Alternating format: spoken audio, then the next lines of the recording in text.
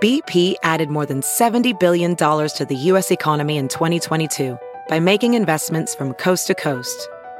Investments like building charging hubs for fleets of electric buses in California and starting up new infrastructure in the Gulf of Mexico. It's and, not or. See what doing both means for energy nationwide at bp.com/investing in America. As a professional welder, Shayna Ford uses Forge FX to practice over and over, which helps her improve her skills. The more muscle memory that you have, the smoother your weld is. Learn more at meta.com/metaverse impact. The following podcast is a Dear Media production.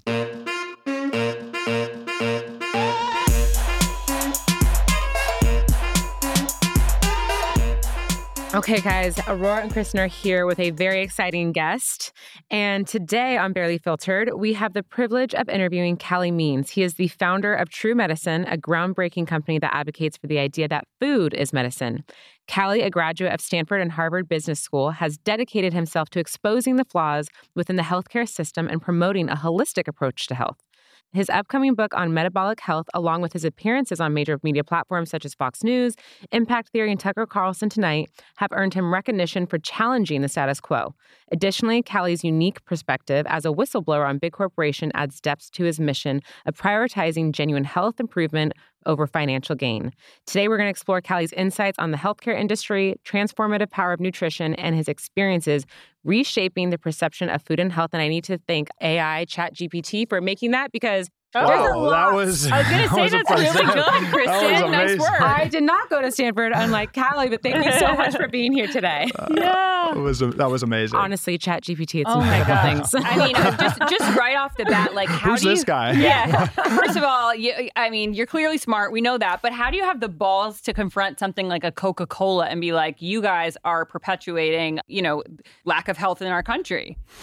Yeah, I've gone from a basically Republican political operative, working for Coke and Pharma. Now I'm basically an anti-pharma hippie, and it's been a very unexpected journey. But yeah, working for Coke, one of the things I've been talking about is there was an explicit mission, which was keeping kids addicted to Coke and having food stamp funding, SNAP funding go to soda. And I actually worked on that, right out of Stanford. Wow. That was the mission. And it's such a normalized culture, at these companies and in this environment that I didn't even really question it, but funneled money to how do you rig institutions of trust was the question, and helped Coke funnel money to civil rights groups to say it was racist to take funding away of Coke for underprivileged kids and medical groups. Literally, PR executives, consultants in DC. I was a junior guy creating lists of professors at Harvard and Stanford who were doing research, and research from Harvard saying sugar doesn't cause obesity is the foundational research. That's what I was going to say. Yeah. Is Coke bad for you? And we're not talking cocaine here. We're talking Coca-Cola. Yeah. Is it bad for you? It's that bad for you?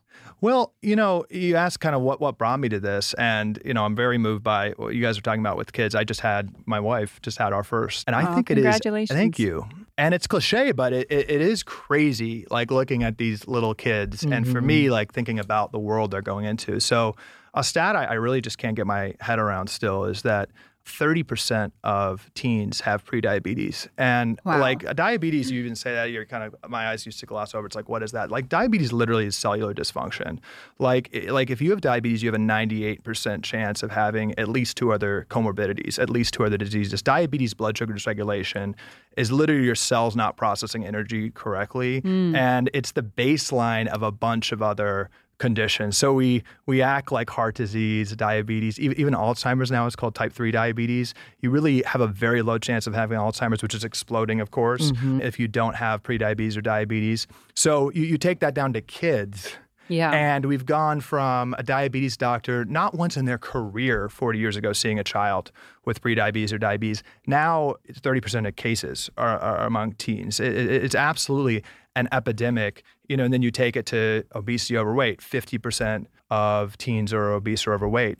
Over 20% of teenagers have fatty liver disease. So back in the day, just a couple decades ago, you wouldn't have a liver doctor see a child. It's only elderly alcoholics. So you just kind of ask what's happening. And I just think I do think, and again, like working for food, which is making us sick, and then pharma, which is profiting from that, 95% of healthcare costs are on interventions after people get sick. Right.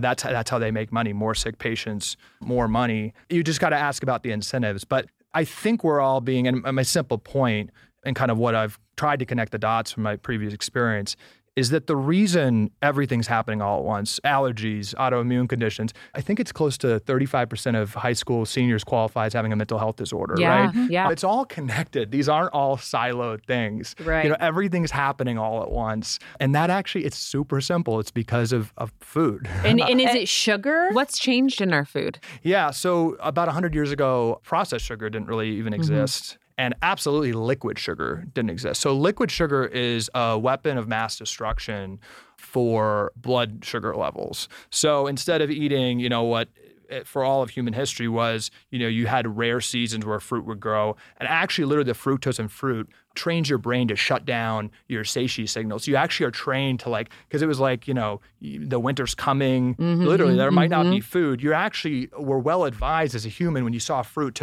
and fruit makes you fat. Like sugar makes you fat. It actually was a way evolutionarily, and there's some great books called Drop Acid about linoleic acid, and it's about something a little different. And then Nature Wants Us to Be Fat but there's groundbreaking science on this. So sugar, particularly fructose, actually trains us to want to eat more. And that just used to be in fruit, which humans had pretty rarely. We've actually isolated that in a processed form.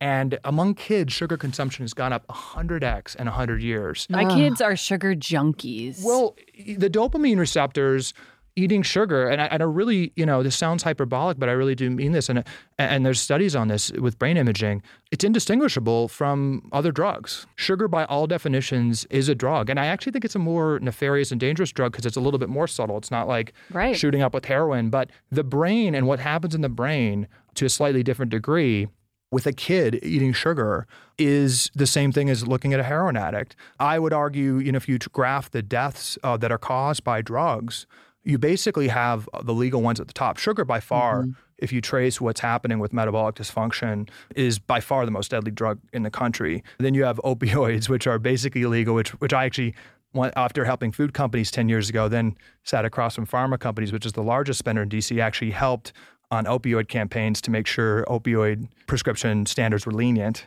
Oh, yeah. There was a lot of money spent on that. But 90+% of illicit, heroin overdoses are started on a legal prescription. And then you, of course, you go down amphetamines. 20% of high school seniors are on Adderall. Yeah. So you actually have, and these are the drugs that cause the most deaths. Get into it, but you go down, and the drugs that are stigmatized that actually make you think, LSD, psilocybin, they cause the less death. So it's kind of completely reversed. But yeah, the fact that we don't think of sugar as a drug, and my message for parents, it's not blaming parents. I mean, this is normalized. It's a lot of it's education. Our culture. Think about the first birthday. It's when they put their whole face in the cake. And I've actually, because I'm with you, I think that our food is kind of poison. And my kids know, my kid actually had a game and he said, "Don't worry, Mom, I threw away the Cheez-Its because they're poison." They think it's poison. And I've had to train them almost because it's normalized to have all this shit. Because I would look at them like, what is this ingredient? And my rule is if I can't pronounce it, then I shouldn't have it, and certainly my kids. And it seems like it's this snowball. It starts with the food, then it affects their mental and physical health, and then there's a prescription or there's a solution for it that you can sell to them. Okay, y'all, us old folks, aka the 30-somethings, are still on Instagram. And if you are following me on the gram, you know I have been sharing my new obsession lately, which is AG1. I gave AG1 a try because I was tired of just having so many different types of supplements and wanted a single solution and something that was easy, that I can take on the road, take in the morning. And with the hectic chaos of school drop-offs with kids, I needed something easy and quite frankly, simple. I'm really trying to simplify my life lately. So I drink AG1 in my chaotic morning before working out, before making my coffee, before starting my day. I mean, I literally start my day with AG1. It is the first thing that enters my body. Maybe it's a placebo effect. Maybe it's the 75 plus vitamins and minerals that I'm getting on top of water that I mix it with. every morning. I mean, talk about an amazing way to start your day. So it makes me feel amazing. It really does complement my workouts, and I intermittent fast, and I feel like it really helps that as well. So I wanted to share that with you guys. And if you want to take ownership of your health, try AG1 and get a free 1-year supply of vitamin D and 5 free AG1 travel packs with your first purchase. So just go to drinkag1.com/barelyfiltered. That's drinkag1.com/barelyfiltered. Take ownership of your health and try AG1 and get a free 1-year supply of vitamin D and 5 free AG1 travel packs with your first purchase. Check it out. So I have this memory when it was just me and Remy before I had 2 kids. And the dad too, but he wasn't on this trip with us. We went to the farmer's market and we bought all these mandarins and we squeezed them. We made fresh mandarin juice.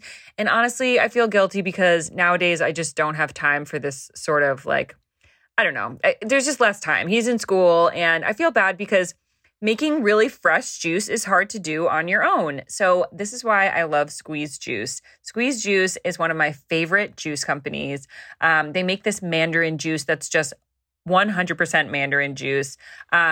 Literally, this is juice for the whole family. Like my kids are obsessed with this, and they're just something that I turn to all the time for my premium refrigerated juices. It's a family-owned company, and I fully support them in everything they're doing. They are doing such a great job. I do have a code for you. It is Barely, and that is 20% off first-time customers only. You can get that at shop.squeezejuice.com.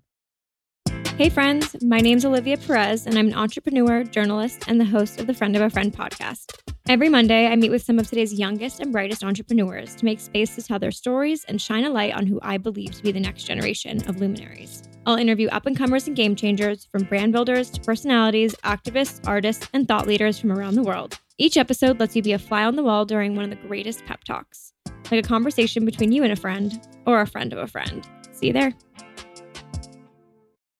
So are the pharma companies in on this? Like, are they trying to help promote these food products that are going to eventually lead these people to then use their drug? So I just want to I'm just trying to break down just raw stats and raw incentives here. Let's stay out of anything conspiratorial. Let's just look at what's happening. So healthcare, this is shocking to me too. It's the largest industry in the United States. So take any major industry, oil, housing, whatever, more money, healthcare, more people are employed, more money is spent on healthcare than any other industry. That being said, it's also the fastest growing. It's actually the largest and the fastest growing industry in the country. And if you look at the economics of that, so you have so many people in every city in America, the biggest, most beautiful buildings in every city in America, they're hospitals, people are working at those hospitals, working in healthcare, working in pharma. How are their mortgages paid? It's very simple. If people are getting sicker, fatter, more depressed, more infertile, they're making money. Let's just take it as a child, right? A child that has prediabetes, which again is 30%, they are guaranteed, that child is guaranteed statistically to live a much more miserable life. They're guaranteed to have other comorbidities. They're inevitably going to have cholesterol issues and be on a statin, probably weight issues. And now, of course, we're pushing Ozempic on 12-year-olds, which is what the American Academy of Pediatrics is recommending, which is almost wholly funded by Pharma. They are recommending that obese and overweight, which is 50% of teens, go on Ozempic starting on age 12. Now, when do you think this big pharma power, has this always been happening and we were unaware and media put a spotlight? Do you think maybe COVID saw, wow, look what we did with this vaccine. Everyone's eating up our shit and we made billions of dollars. We're going to work on, and they saw the hype of Ozempic, and now they're trying to normalize Ozempic on the average person walking down the street in order to make money. What are your thoughts on that? Did COVID start this?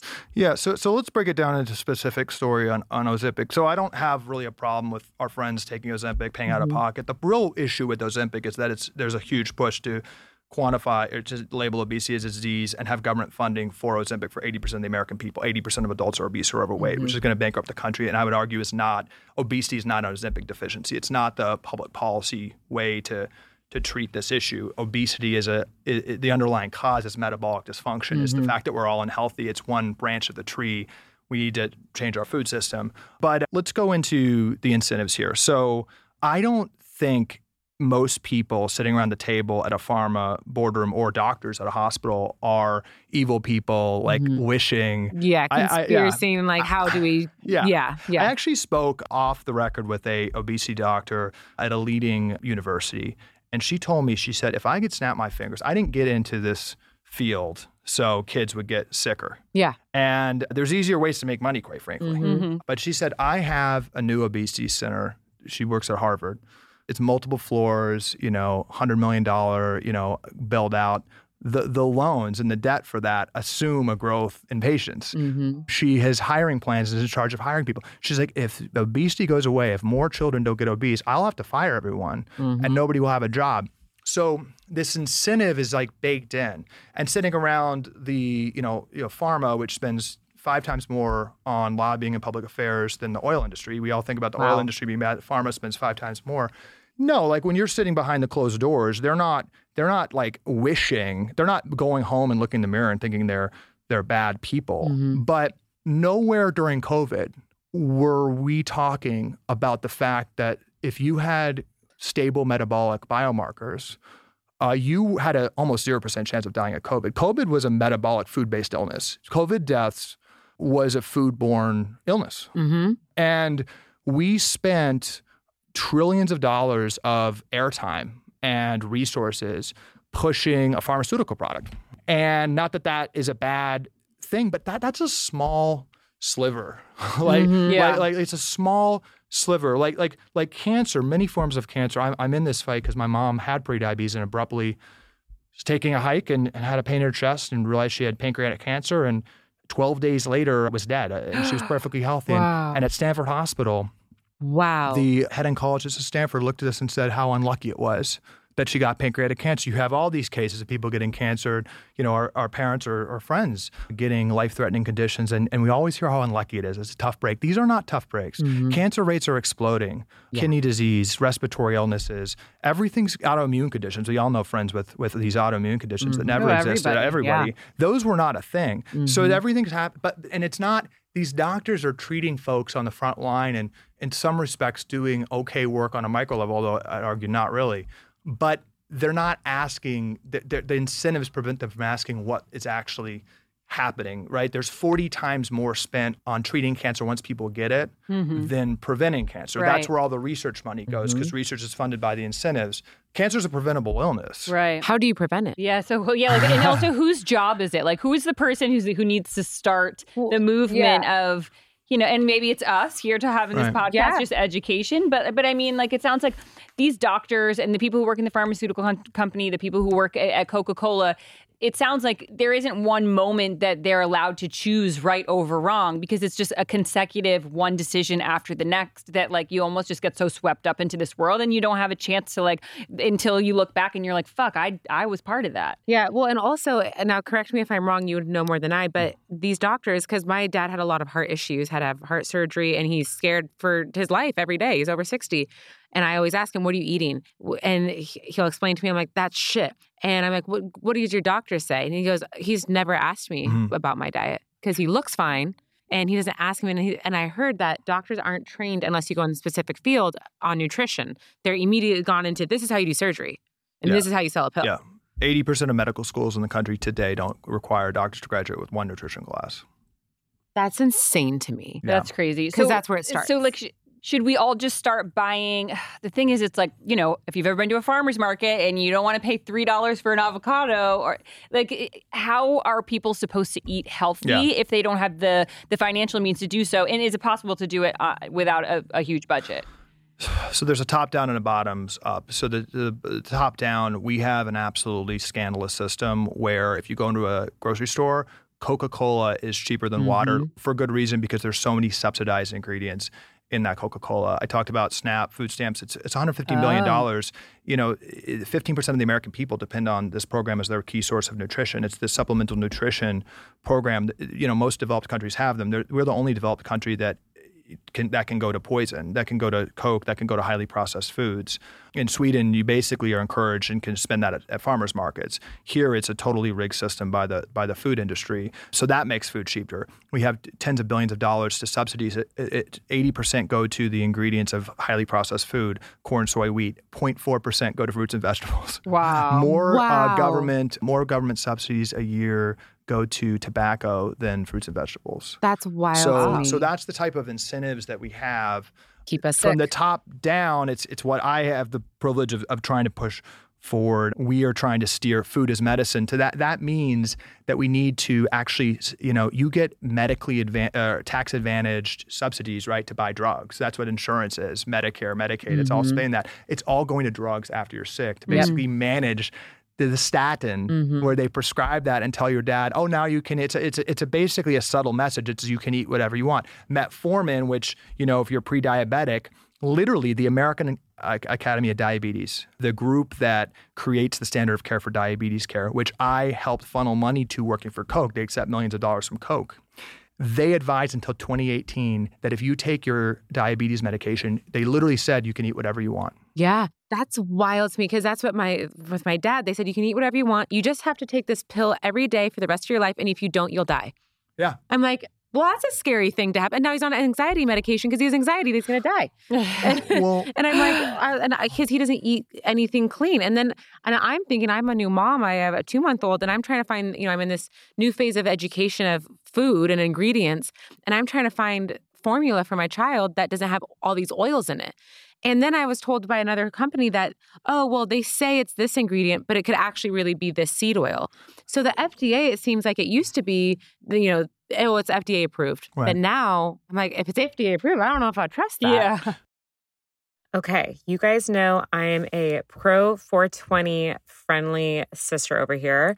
And have you ever thought of mixing aphrodisiac herbs with THC? For me, I'm like, smoke a little J, have a little sexy time, makes for a great time, or makes for a baby in my case.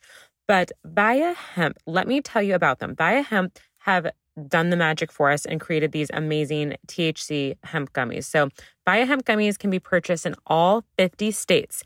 Yes. Purchased in all 50 states and shipped discreetly to your door since they contain less than 0.3% Delta-9 on a dry weight basis. So I personally tried the High Love. This is THC libido gummies. So they are the ultimate cannabis libido gummies that will awaken your senses, increase blood flow, and ignite pleasure. I mean, sign me up. I used it and all I can say is it works. So if you guys are interested in Via Hemp, you guys have to check it out. Head to viahemp.com. That's VIAHEMP.com and use the code BarelyFiltered to receive 15% off and get one free sample on any order. That's VIAHEMP.com and use the code BarelyFiltered to receive 15% off and get one free sample on any order. You must be 21 plus to enjoy. They work. They're delicious. Check it out and don't forget to use the code BarelyFiltered. Enjoy. Okay, guys, we are taking a quick ad break and we want to be honestly upfront. This is a paid ad. But we only do things that we actually use, that we actually wear. And my hippie co-host Aurora got me on this cute little jumper, sustainable. I'm trying to take a page from your book. And it's from Quince. We've talked about Quince before, and it only works with factories that use safe, ethical, and responsible manufacturing practices, which is what I'm actually trying to work on. I just got a romper that I copied from you. You actually took it out, and I was like, I'll have what she's having. And I'm really excited. I learned about it from you. Yeah, I love Quince. I mean, first of all of their stuff is like staple must-haves. I like their cashmere, but I also have a couple dresses that like people are like, okay, you need to stop wearing that every day. All of the fabric is such high quality, and they have this system where they actually cut the cost of the middleman by passing the savings on to us and just giving us the product straight from the source. So take the drama out of planning an outfit and upgrade your closet with Quince today. Go to quince.com/barelyfiltered for free shipping on your order and 365-day returns. That's QUINCE.com/barelyfiltered and get free shipping and 365-day returns. Quince.com/barelyfiltered. That's QUINCE.com/barelyfiltered and get free shipping and 365-day returns. Quince.com/barelyfiltered. Enjoy. So by law, baby formula has to include seed oils. Yep. That's aggressively lobbied for. This is public record by soy farmers. And this isn't the case in any other countries, but we actually, for no other reason, we have to have basically glyphosate, ingredients and then highly processed seed oils in baby formula. So again, you take each of these things, that soy farmer lobbying group pushing for that. What that was has their research. argument? The omegas?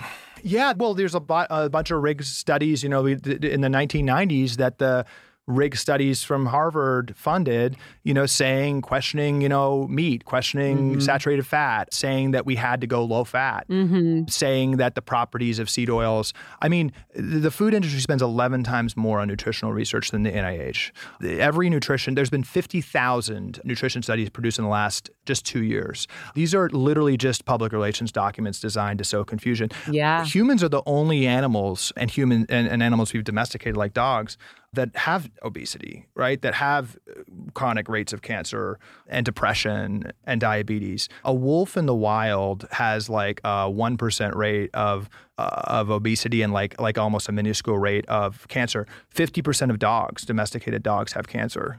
Well, what would you say to somebody who said we all used to only live, the life expectancy was only 60 years old, and so we're only getting healthier because we're living longer? Yeah.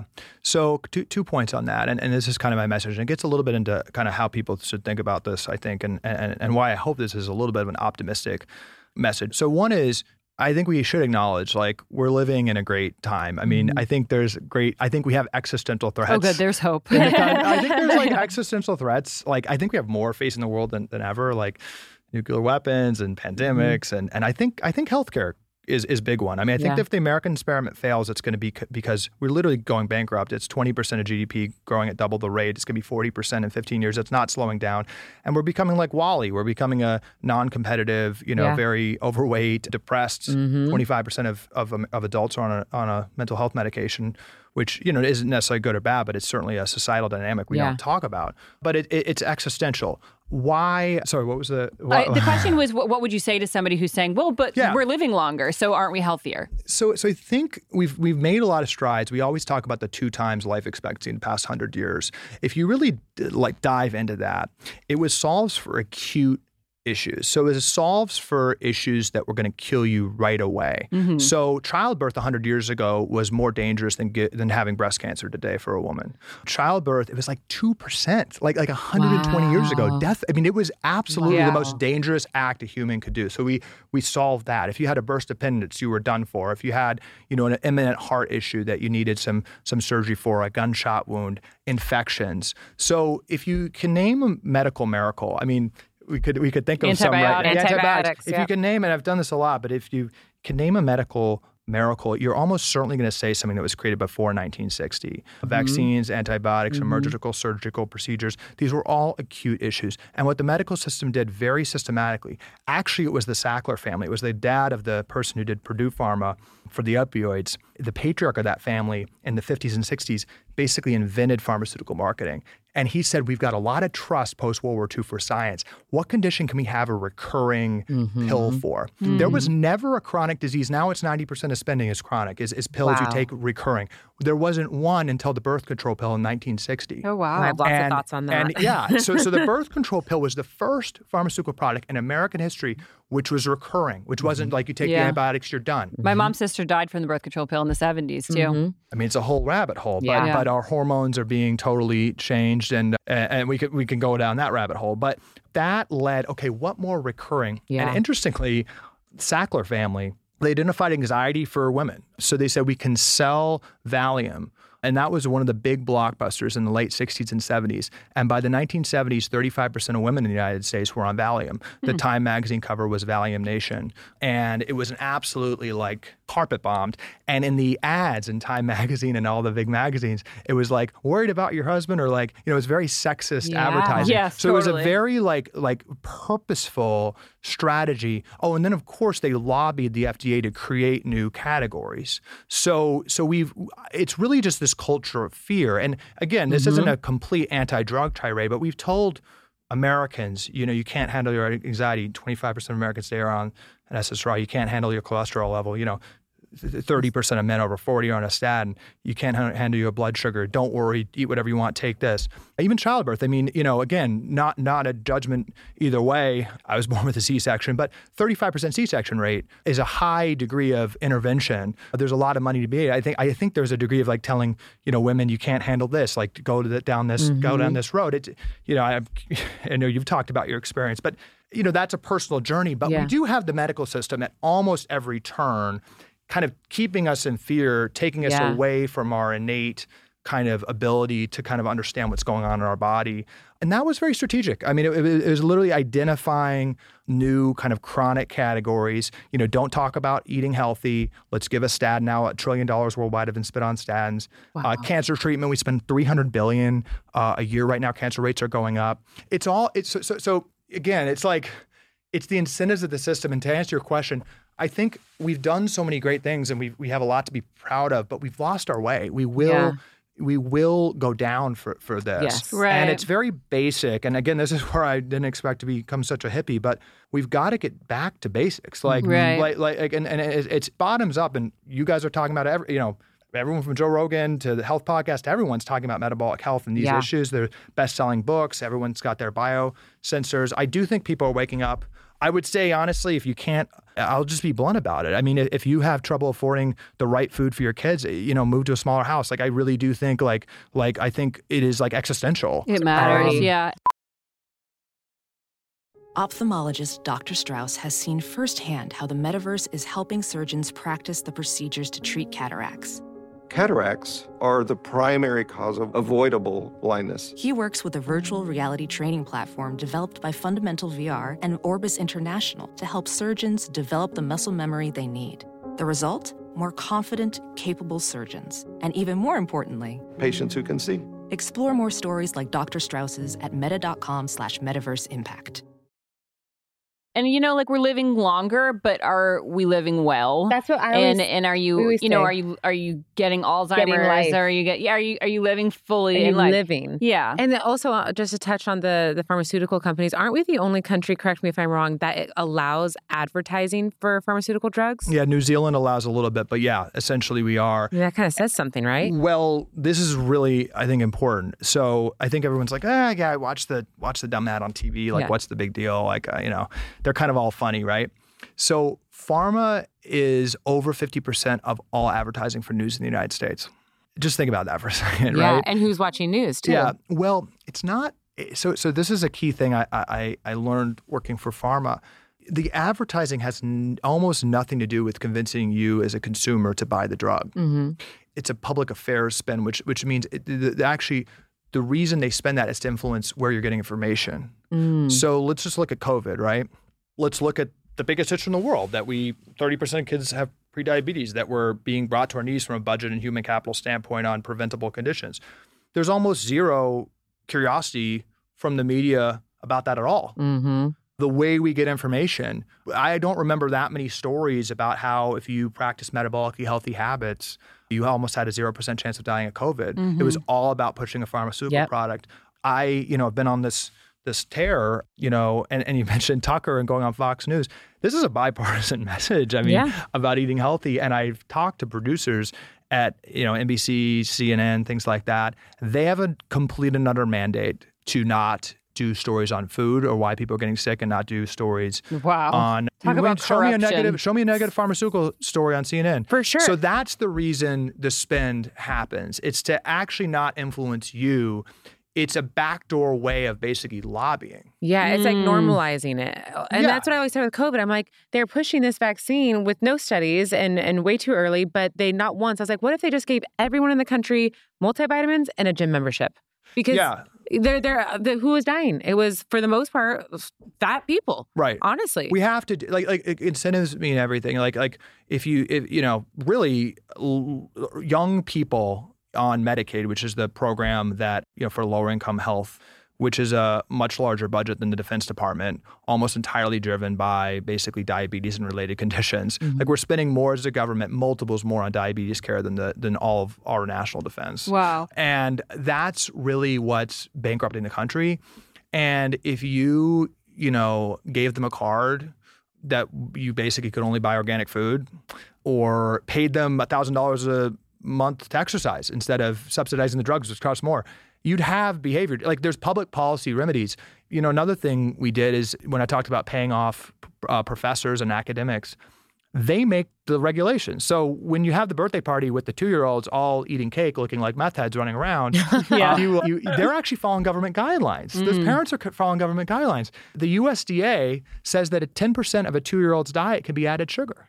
And that's a farce, because added sugar is an addictive drug. Didn't they FDA just come out with like the top, I think Joe Rogan talked about this, the top healthy foods, and like Cheerios was one of them, or like some cereal? Cheerios, which is illegal in other countries because it has so much glyphosate. I was looking at the writing on it because my son is obsessed with Cheerios, and the writing is like, may help reduce cholesterol as a part of an otherwise very healthy, balanced life. On the Rogan point, what he's referring to is the NIH Tufts Food Compass. So my partner and I he actually retweeted or shared something we wrote about that. Nice. Which was awesome. Got an angry call from the head of Tufts Nutrition School. Of course. From Davos. You couldn't even make this up. Like, you don't know what you're talking, all the credentialism and stuff, but couldn't defend him. I asked him whether it made sense or impacted his theory or findings at all, that it was largely funded by food companies. So this study, and this is how it works, that person who did that study, the most illustrious nutrition school in the country, Tufts, very respected, is propped up by food companies. This exact study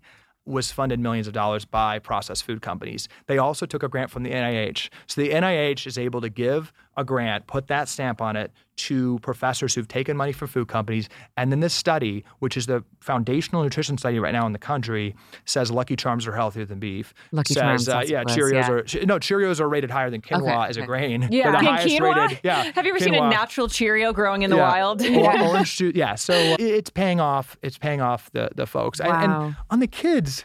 What can we do for our kids as parents? Because I want to leave on a positive note, and I want you to just give us maybe a few of your of the tips, or maybe something that a country is doing well, or that somebody's doing well that we can emulate. Yeah, what could we do as like an average Joe, an average listener? What can we do to take control to prevent these diseases? What can we do and to for take our control? kids, if they're already crackheads for sugar, which mine are. Right. So one optimistic thing is the conversations we're having aren't happening in China. I don't think they're not happening. I think one of the beauties of our system is we're picking things apart, and I do have hope because mathematically it has to change. Okay, a couple mindset things. I think it is evil that parents and individuals are being blamed for being bad parents or blamed for being lazy. Just a mindset thing, but we're dealing with a drug crisis. Our food, it's not hyperbolic to say it's being weaponized. There are very smart people, that have added 100 times more processed sugar into our, kids' food to make that very addictive. The science experiments on the natural flavors, and the types of fats they're adding in these foods, they are literally as addictive as another drug. So we have to understand, it's not parents' fault. Like they're taking government guidelines and buying what they're supposed to buy, but we do have this addiction crisis. So I'm going to try. My kid's very young right now, and we're really trying. He's 16 months to keep this away from him as long as possible. But inevitably, it's going to happen. And I'm going to try to communicate.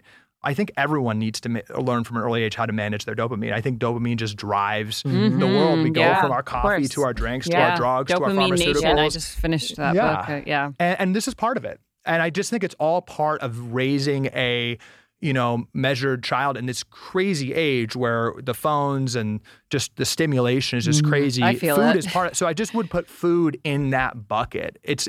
We've been kind of gaslighted because you kind of have to eat food, but it's we're not eating food. As far as just tactical, there are 3 ingredients. If you can really work with your kids, and in my opinion, it all boils down, you get 80% there if you look at 3 ingredients. So obviously we know about added sugar. And then seed oils, which you guys have talked about. That's like canola, soybean, safflower. There's a million types of seed oils. Unless it's like olive oil or avocado oil or butter, it's probably not great. Okay. Seed oils, it's important, and this is my framework. Those didn't exist 100 years ago. It's the top source of fat right now. Soybean oil is the number 1 single greatest source of American calories today. It did not exist 100 years ago. And this is bad fat. So they're keeping us fat. Yeah. No, these are highly inflammatory oils. I mean, just to go a step deeper, we used to have like a 20-to-1 omega-3 to omega-6 ratio for all of human history. And omega-3s are anti-inflammatory, omega-6s are inflammatory. Now it's basically been like reversed. We're eating much more. So our food it's cheaper and more inflammatory. But even stepping away from there, we did not have refined sugar 100 years ago. We did not have seed oils 100 years ago. And we did not have highly processed grains, which is the other key pillar of the American diet. Whenever you look at there and see any type of refined or processed wheat on the label, I mean, if you look at anything your kids are buying, it's amazing what American ingenuity can do with those three ingredients: highly processed grains, sugar, and seed oils. I'm thinking Honey Nut Cheerios, which is what my son has. Yeah. That's what my son has for breakfast every day. So Honey Nut Cheerios, I think there's like 3 different types of sugar because there's 46 different names for sugar on a label. There's like 2 different types of grains, and then there's literally like 3 to 4 different types of seed oils. What if you buy like an organic Honey Nut Cheerios? So I'd stay away the organic and all the stuff, and I think people are being very cynical for good reason because there's gaslighting on the labels. Don't look at organic. Don't look at anything. Does it have highly processed grains? Does it have seed oils? It does have sugar. You go to Whole Foods and get the, or Erewhon. Yeah. Everything in Erewhon has seed oils. Yeah. These are sneaking in everywhere. Right. So if you can just be, and then, this is a new dietary fad. The framework I think we have to get to, it's very simple. It's like, what are we evolutionarily created to eat? Even you look at meat and you just start unspooling. And I'm very much on this journey too. But you look at a cow. For all of human history until 50 years ago, cows ate grass. And the grass has much more omega-3s in it. So now it's much cheaper to just feed the cows grain. That never happened. They're not made to do that. And the actual, what a cow is, what you're actually eating, the nutrients in there are just entirely different. The fat profile, for instance, is entirely reversed on those omega-3, omega-6s. The nutrients, some core nutrients that you expect to get from meat is like 90% lower. Wow. So you actually just the genetic, if you just trace, we're just not doing evolutionarily. I mean, not to go too far down the rabbit hole, but our soil is getting totally depleted. And a tomato grown today, organic, has 90% fewer nutrients in key categories than a tomato grown in the United States 50 years ago. So it's just getting back to basics. If you are feeding your kids, whether you're vegan or carnivore, if you are feeding them trying to do whole foods, and if you eliminate those 3 ingredients, you almost have to get to whole foods. That's what I'm trying to do. My sister and I are writing a book on this.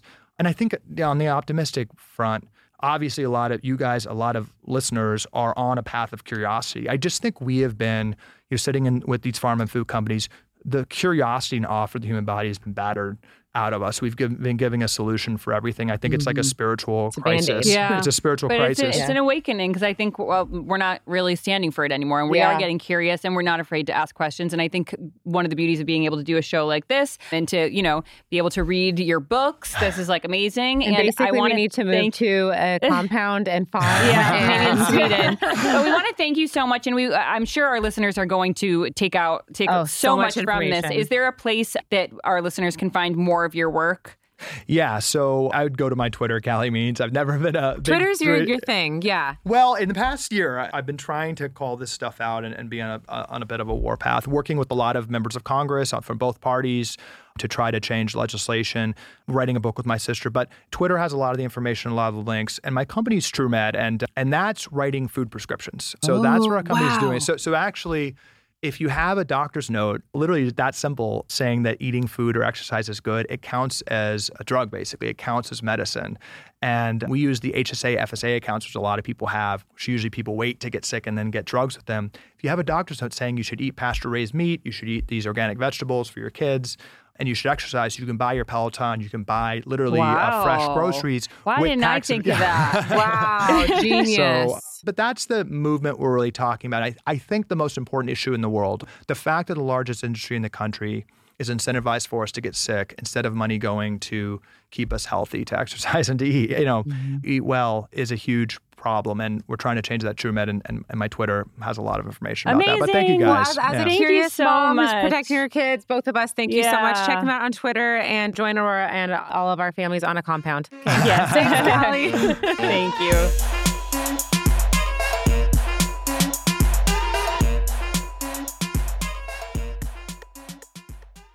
Please note that this episode may contain paid endorsements and advertisements for products and services. Individuals on the show may have a direct or indirect financial interest in products or services referred to in this episode.